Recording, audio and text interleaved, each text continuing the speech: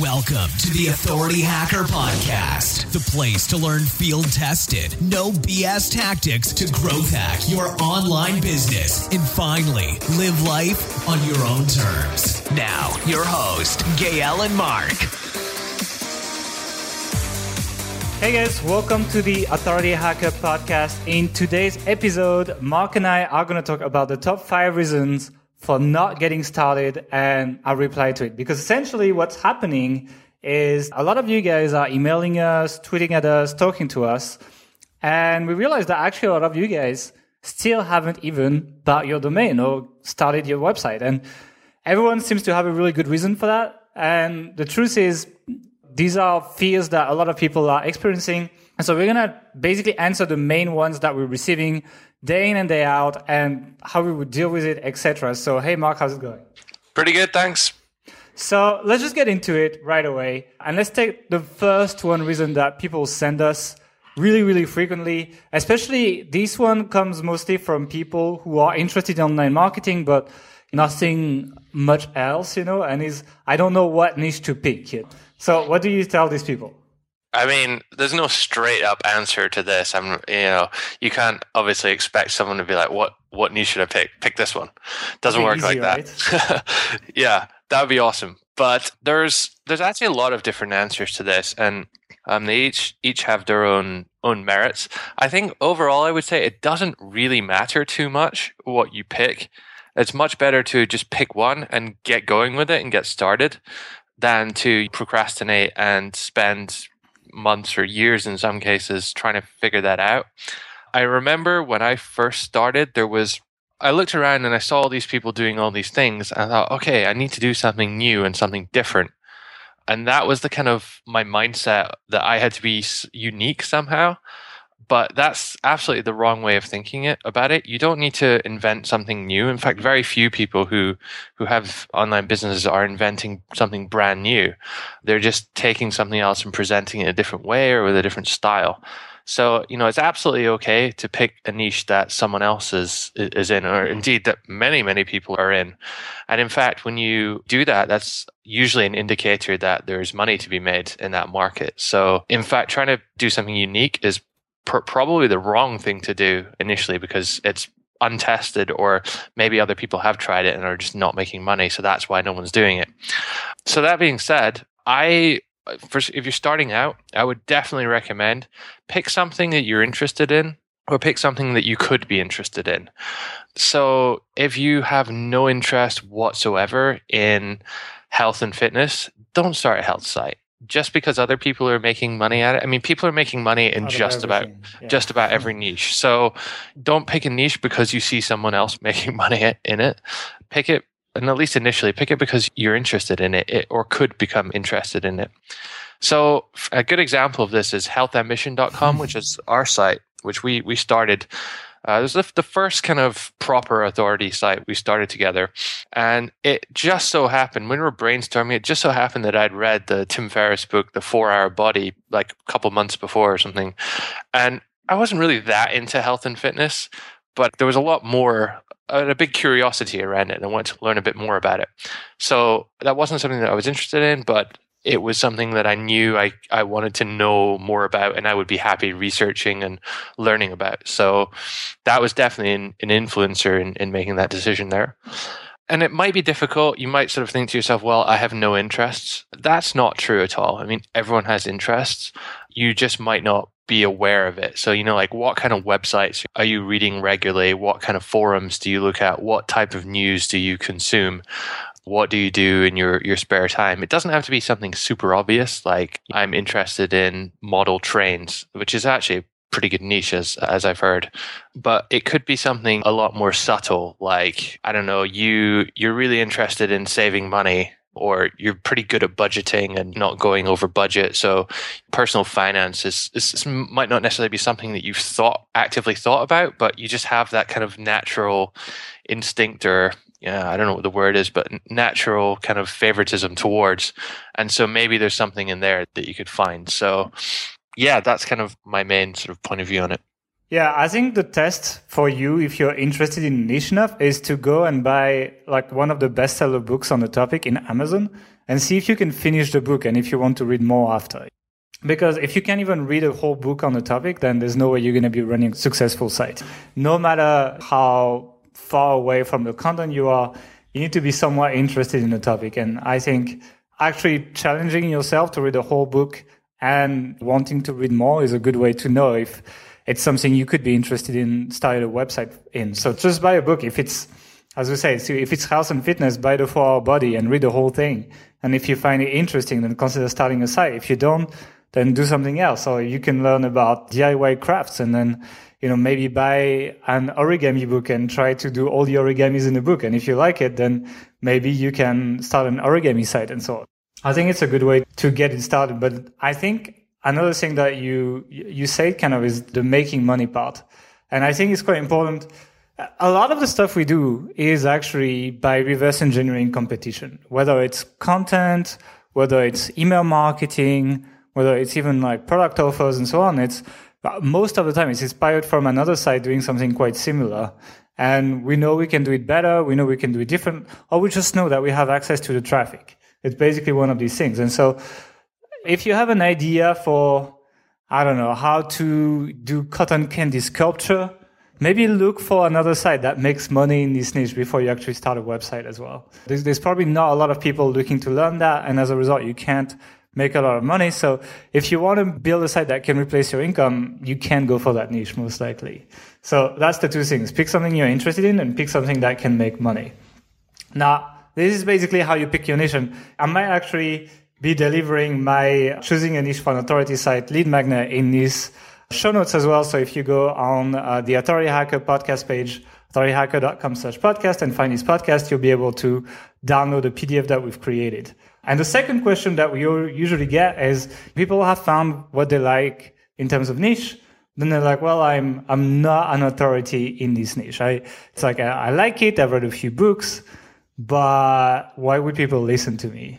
Well, I think the idea of what an authority is, like when we refer to someone as being an authority in that niche, that's just really, all it really means is that they are widely regarded by other people in that niche, by the general public who are interested in that topic, as someone who influences the discussion.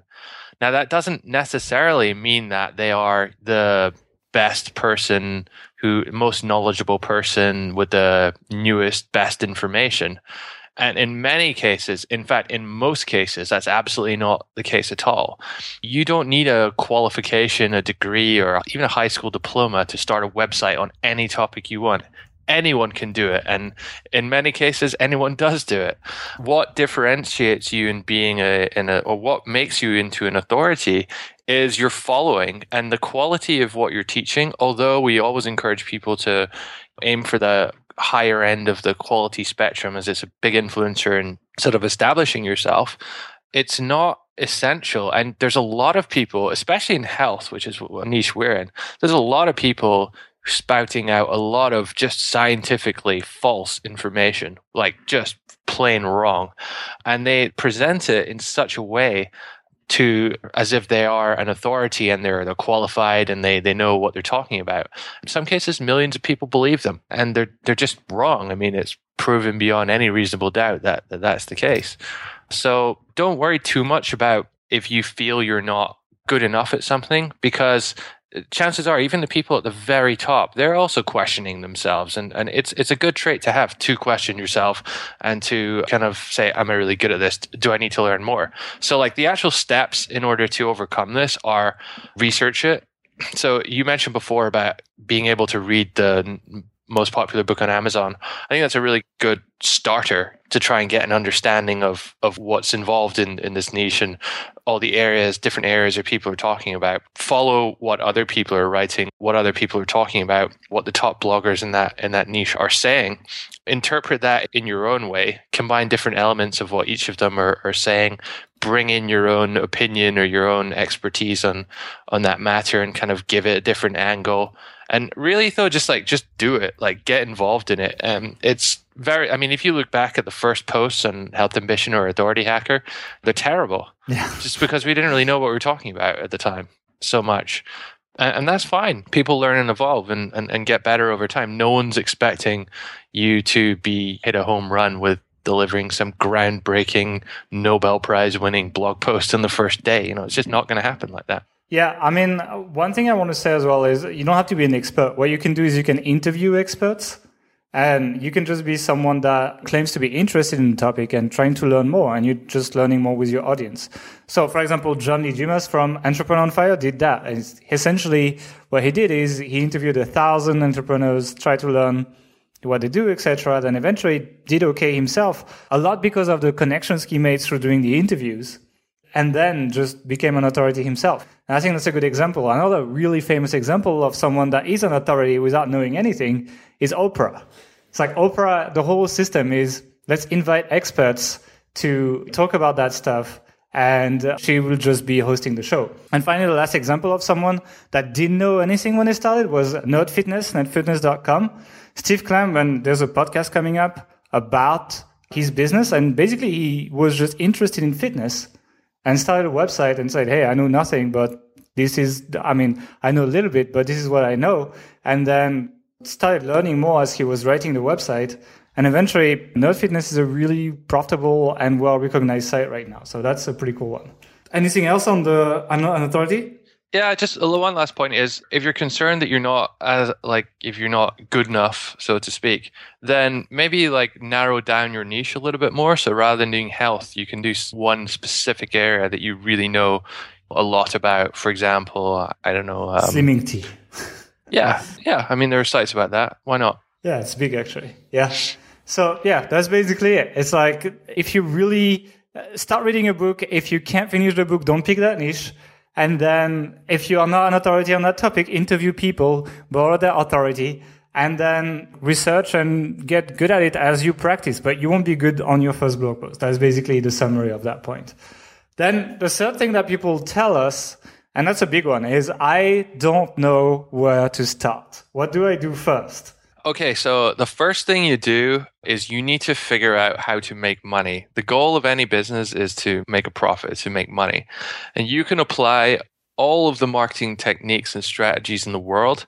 If you don't have your sort of core money-making activity figured out, then they're pointless. I mean, you need to always remember what you're trying to do and not get sort of caught up in the hype of, I can get 500% more search traffic, or I can double the amount of emails I'm getting each day. I mean, that's great, but you only apply those things after you figure out a way to make money. So you either need to have your own product to sell, either like a physical product or an ebook or a course or a video series, something like that, or you need to be an affiliate for someone else. And that's probably the best way to start, is to find good products in your industry and become affiliates for them, recommend those to your audience. And it's a lot less sort of time investment to do that than to create your own product. So in order to do that, all you really need is, in some cases, you don't even need a website. You could technically do that off of Facebook and just email. But realistically, you probably want to have a website, Facebook page of some sort, and for your business, and an email marketing program, GetResponse or something like that. Something simple to start with. And that's it. Get those three established and create the right funnels so that you can direct people towards these affiliate offers, either through email or within your blog content or Facebook page or whatever, and go from there. That's all you need. Once you have that, all you need to do then is improve how many people are coming through this funnel, this cycle, and you'll just make more and more money. But you need the core thing there. Yeah, I think it's quite important to think that you need to figure out monetization first. People really forget that. As you said, they get really, really carried on with the blogging and the marketing and stuff. And we talk a lot about the marketing because that's what we do. But the truth is, you need to figure out the core of your business first. It's so important. And we actually do something called the monetization spreadsheet, usually at the beginning of our business. And we actually maintain that one on Health Ambition and Authority Hacker as well, where we basically put everything we sell, whether as an affiliate or as a product owner.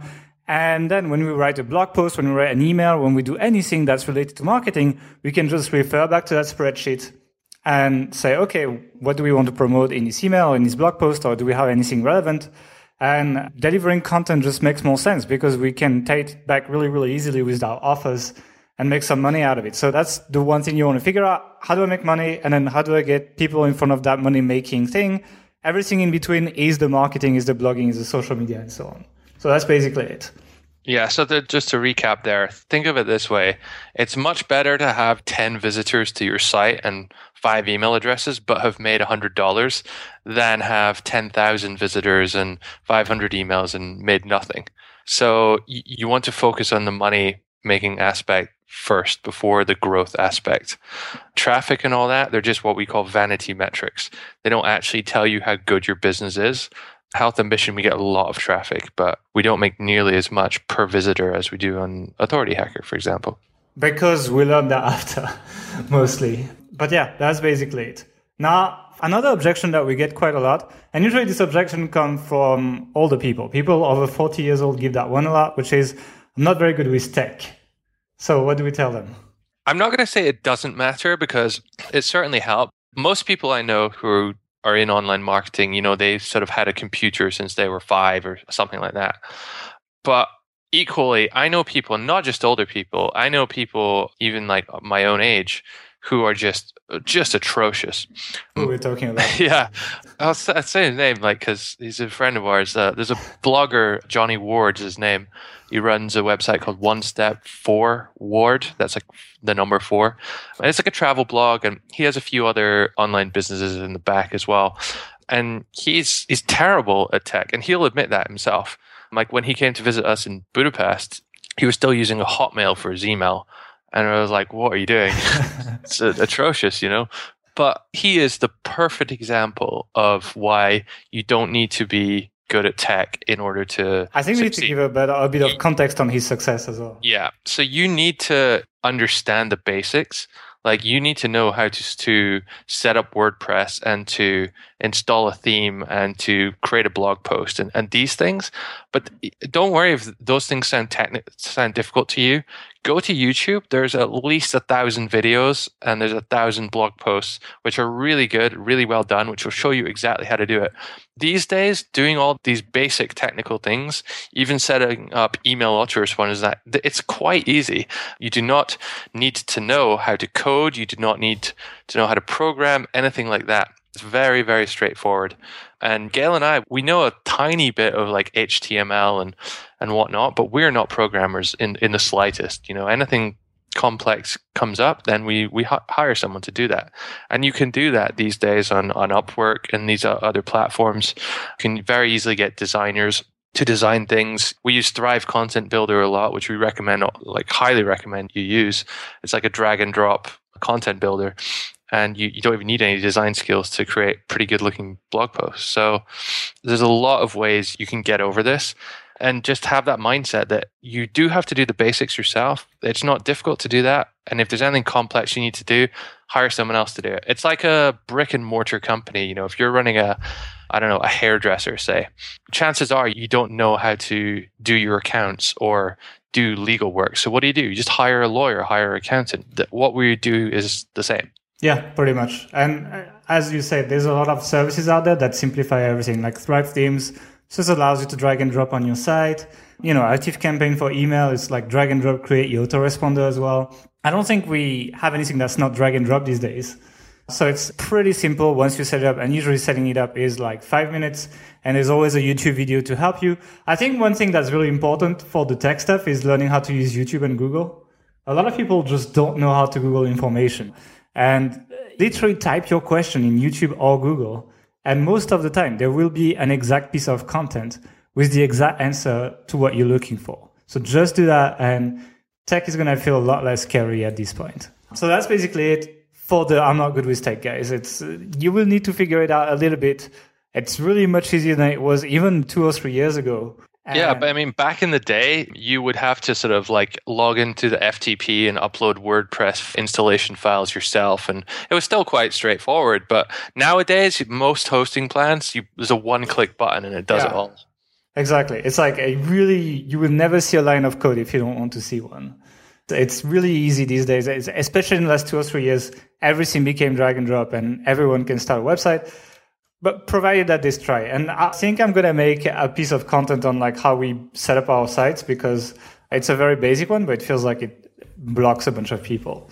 Now, the last one I get, and I think it's a big mentality one, could be an entire podcast, I guess, but it's like, what if I fail? What if I don't succeed? Like, what do I do? It's going to be bad, right? Well, I mean, most people assume failure is bad, but that's actually completely incorrect. Failure is good because failure is the only good learning experience you'll ever get.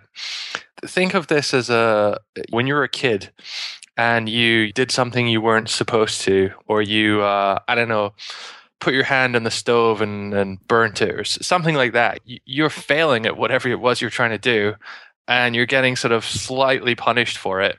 And you're learning, okay, so I shouldn't make that mistake again. And the exact same principle reigns true for like the entire rest of your life. Everyone fails. It's just a mindset over like how you handle that and what you do about it and whether you view it as a positive thing. So failure is learning. So if you know that you need to fail to learn, then try and fail as quickly as possible. Like, don't let failure stop you from doing something. Fail, mess up, learn from it, and then start again, and without making those mistakes. And you keep doing that, and you will guarantee you will achieve whatever it is you're trying to do. There's a few really good examples of this, which if you read any like self-help book, they'll probably mention these two. One is Thomas Edison, the inventor who invented the light bulb. It said he tried something like 10,000 different prototypes and examples without any success. And so it was like it took him 10,000 goes to make a light bulb work. And then later someone asked him, what would have happened if it didn't work on the 10,001th time or whatever the number was. And he said, well, I would still be in the lab right now trying to figure it out. And he said, like, pretty famously, I think, he failed so many times it was only a matter of time before he succeeded. So that's a kind of like interesting way of looking at it. The other more practical way from your own point of view is, okay, so you fail, so what? The absolute worst thing that can happen, I mean, you're not going to die if you fail. The absolute worst thing that could possibly happen to you is you go back and you do something similar to whatever it is you're doing right now. So think about that for a second. If you have a job, normal salary job, you want to start your own online business, you're scared of failing. Why are you scared of failing? Because you'll end up doing exactly what it is you're doing right now, but you're already doing that. So really, when you think of it like that, there's almost nothing to lose. Okay, it takes a bit of time and some people will sort of look down on you for it, but really, like, whatever, like, you got to ignore those kind of people. And more likely than not, you will have a really interesting experience. You'll learn a lot. And even if you don't succeed the first time, you try it again and you'll get there eventually. There's virtually nobody that I know who has seriously tried to start their own online business, and I mean seriously, who has not failed. And there's virtually nobody I know who doesn't get there in the end. The only way you will not get there in the end is if you give up. Yeah, I mean, most successful people fail 10 times more than they succeed. But I think the visualizing the worst thing that can happen is the best exercise. It's like, sit 10 minutes and just visualize exactly what's going to happen, what you're going to do when everything fails. And just realize that really it's not that bad. I did this actually about 7 years ago, whenever it was, I quit my job. I didn't have any kind of solid plan really about what I was going to do. I had a few ideas, but I knew that, okay, what's the worst thing that can happen? So the worst thing that can happen is I'd bought a ticket out to Asia, a one-way ticket, and I was traveling around a bit. So I know I'm going to have a good experience in traveling. That's going to be fun. And the worst thing that can happen is if I end up back in the same country, i.e. the UK I'm in, doing something kind of similar, like an office job in finance, or even worse, working in a grocery store or something, which isn't that bad. I did that in high school. That's like the worst thing that can happen. You're not going to die if you fail, as long as you're smart about it and obviously like actually try and get a job if you run out of money and these things. But you'd be amazed at how good you become at surviving, when money becomes tight.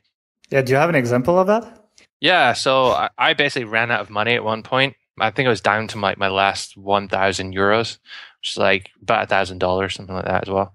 Long story, but I ended up going to Australia where I got a working holiday visa.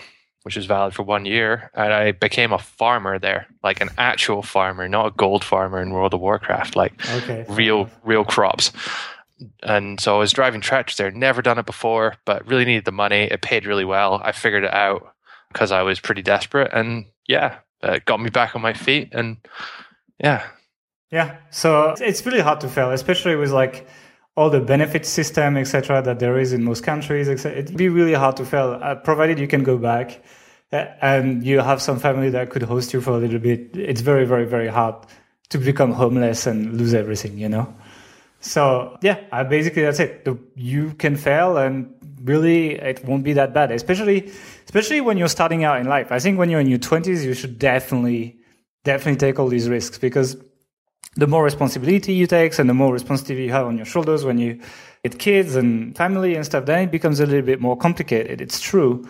But once again, the worst that can happen, provided you didn't move, is that you will just have to go back to have a job, and could be rough for a few months, and then you kind of figure it out again.